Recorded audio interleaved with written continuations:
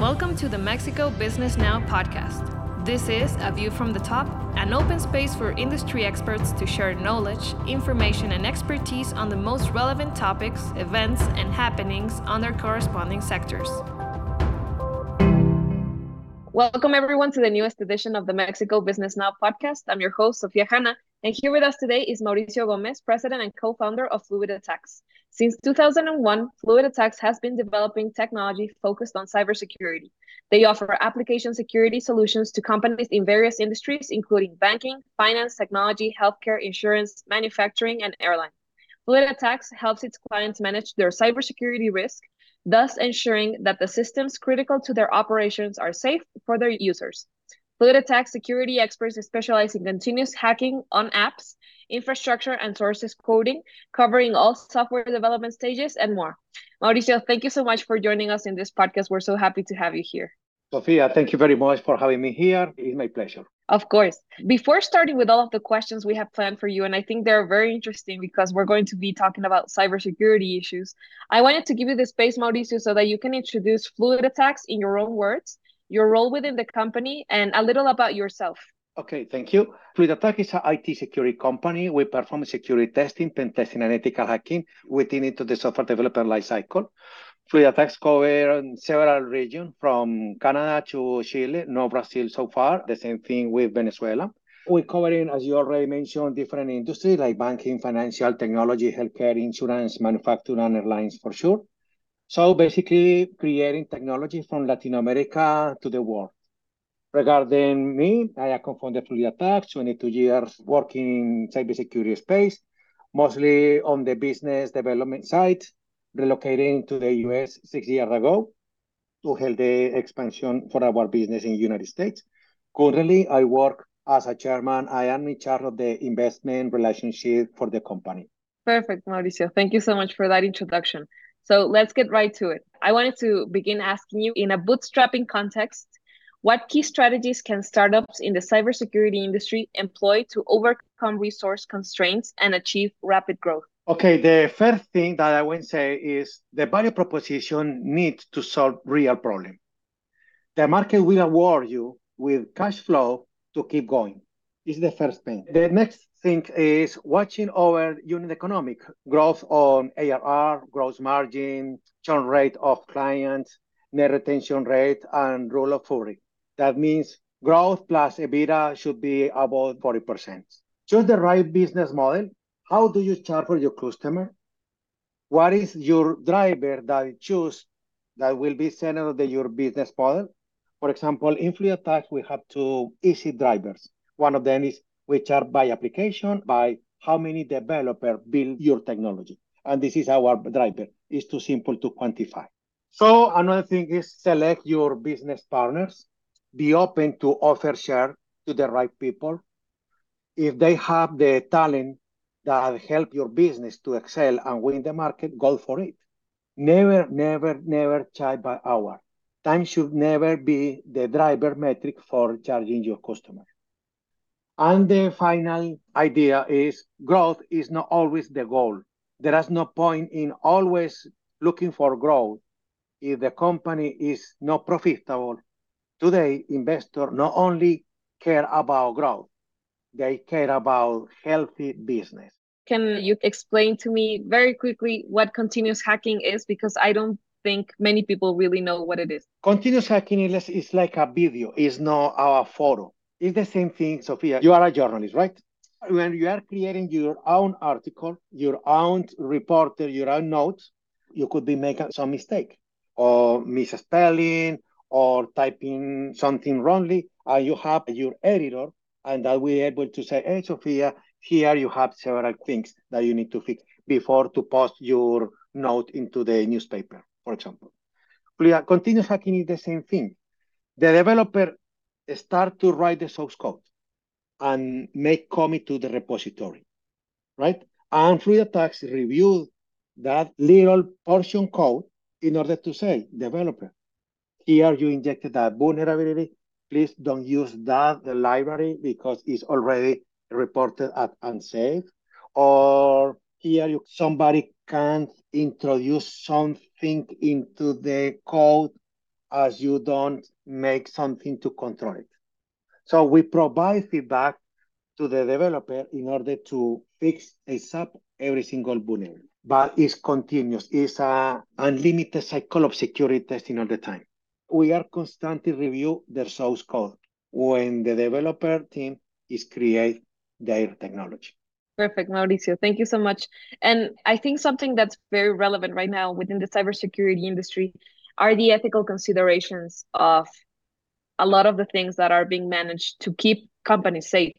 So, what ethical considerations and potential conflicts of interest arise when organizations conduct continuous hacking? That I saw that that is something mentioned within the fluid attacks environment to test application security while development is ongoing. I love that question. Sophia, there is an industry problem. Technology is built in a business model that are charged by hours. That makes the developer team build their own technology, right? But this guy make some mistake. One mistake could be a functional mistake, but if you are build some feature in your software and that feature is not working, the developer fix it. Simple, right? But when the developer writing the source code and that guy make another kind of mistake like quality insurance or security, they don't pay for it. So the question will be, who is accountable to respond for this kind of mistake? The customer at the end of the day need to pay to hire another company to looking for a quality assurance issues or even for security issues. This is the one issue that we have in our industry. The main ethical consideration when we are doing continuous hacking is the organization high security testing.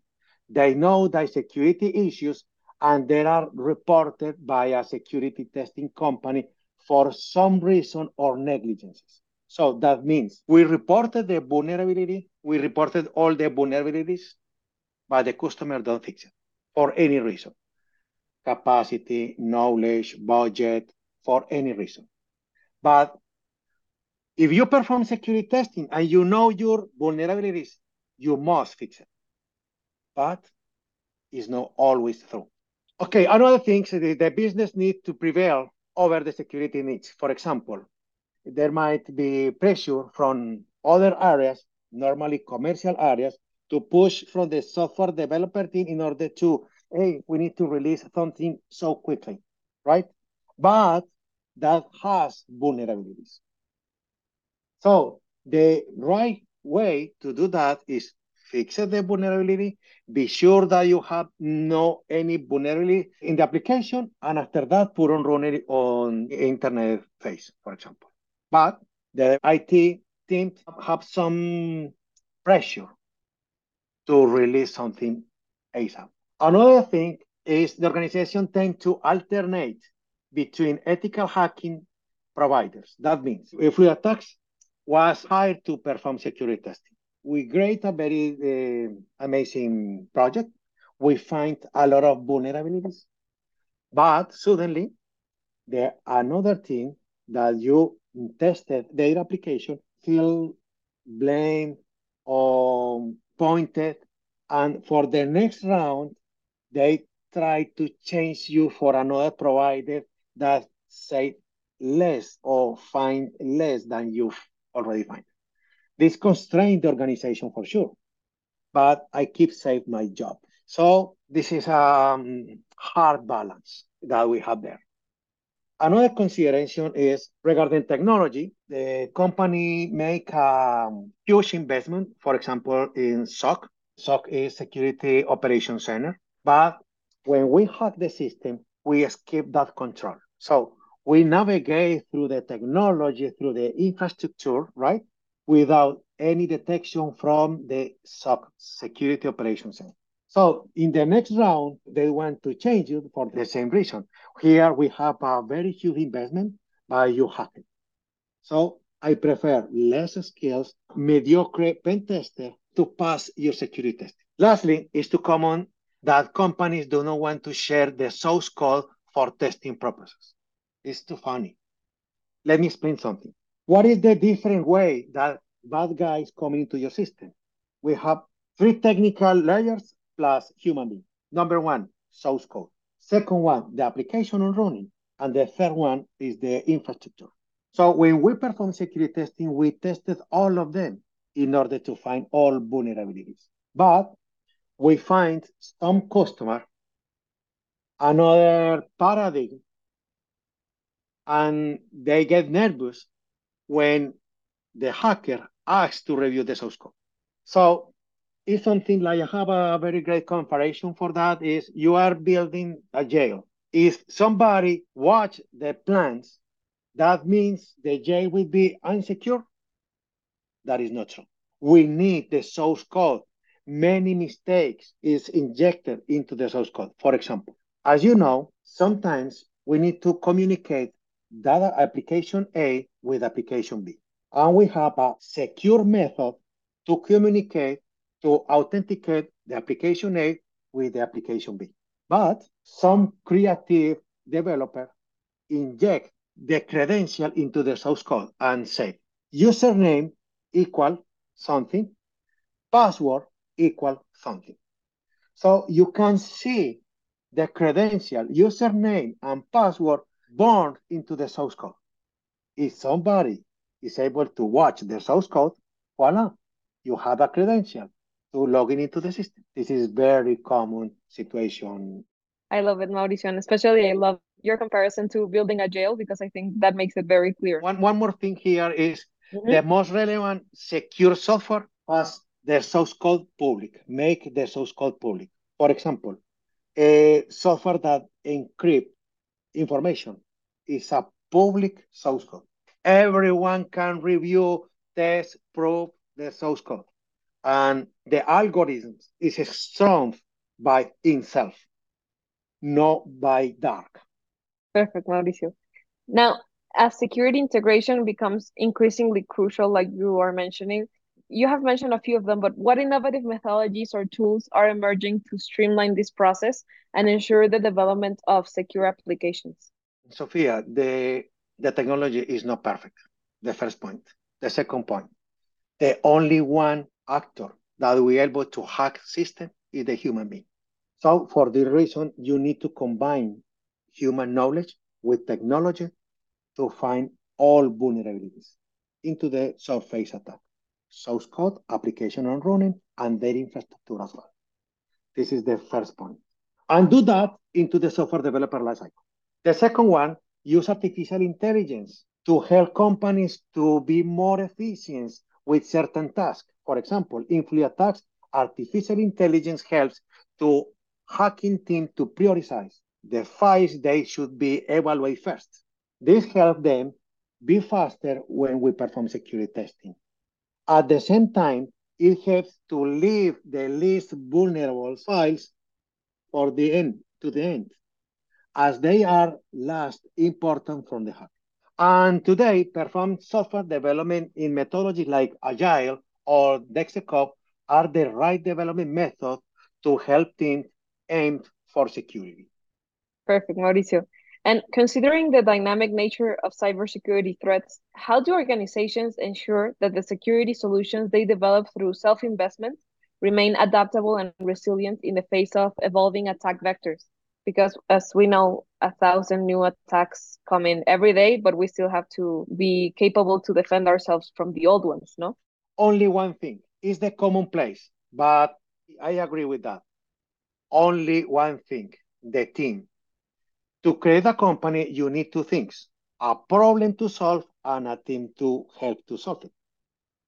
In our experience, the team has been the one that mark a difference in achieve our goal. Choose always the right people. And don't forget, we find the next quote in several books. Hire slow to choose the right people and fire fast when needed.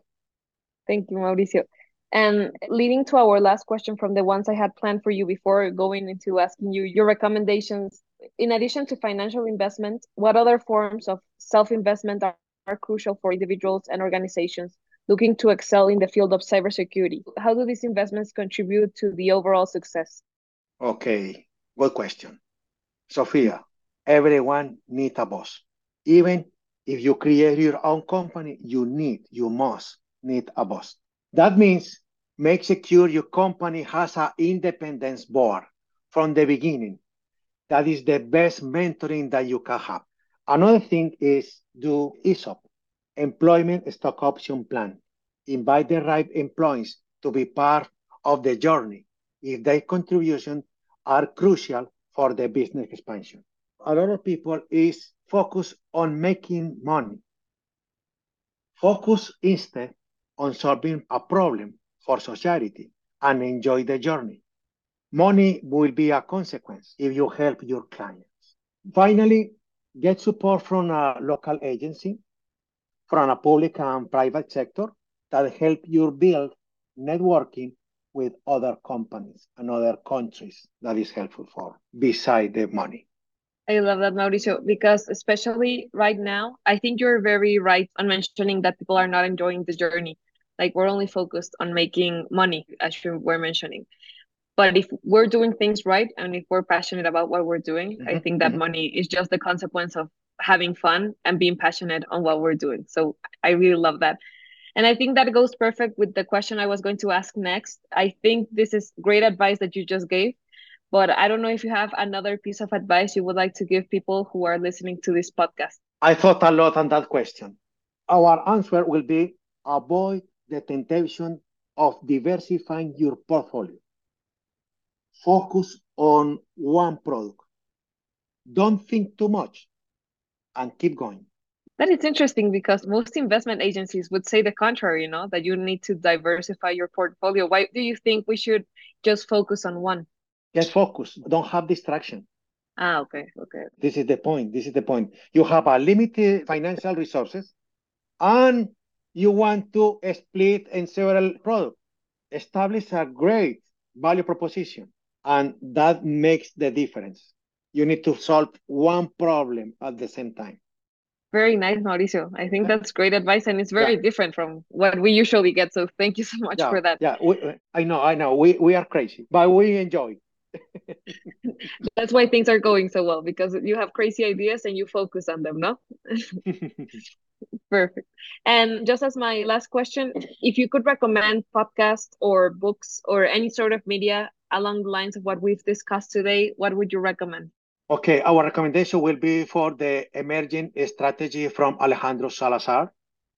There is a podcast also about his book. It's very, very great. As entrepreneur or a startup, that guy has a different point of view regarding strategy. Listen and read them. Suddenly you can get new ideas from your startup, from your company. Thank you, Mauricio. Those were all of the questions I had prepared for you today. However, I always like to leave some space in the end so that you can give one final statement, something that you think is the most relevant thing to keep in mind after our conversation, something that you think our listeners should better understand or keep in mind after this episode. Sophia, believe in yourself, create technology, and have fun. Money, unique economics will be a consequences for your great job. That will be my quote for today. Perfect, Mauricio. I think that is the best way to end our interview today. I want to thank you so much for your time and for sharing your insights with us. I had a great time and I think it was very interesting everything you shared with us. So thank you so much. Thank you so much too. I already enjoyed the conversation and thank you again for having me here. Of course, anytime, Mauricio. And for everyone listening to the Mexico Business Now podcast, go check out our other episodes, what Fluid Attacks is doing on their social media, their website, and all of the other things that Mauricio was mentioning. And don't forget to follow us, leave a rating and a review on whichever streaming platform you're using to listen to this podcast. And we'll see you next Monday with a new View from the Top.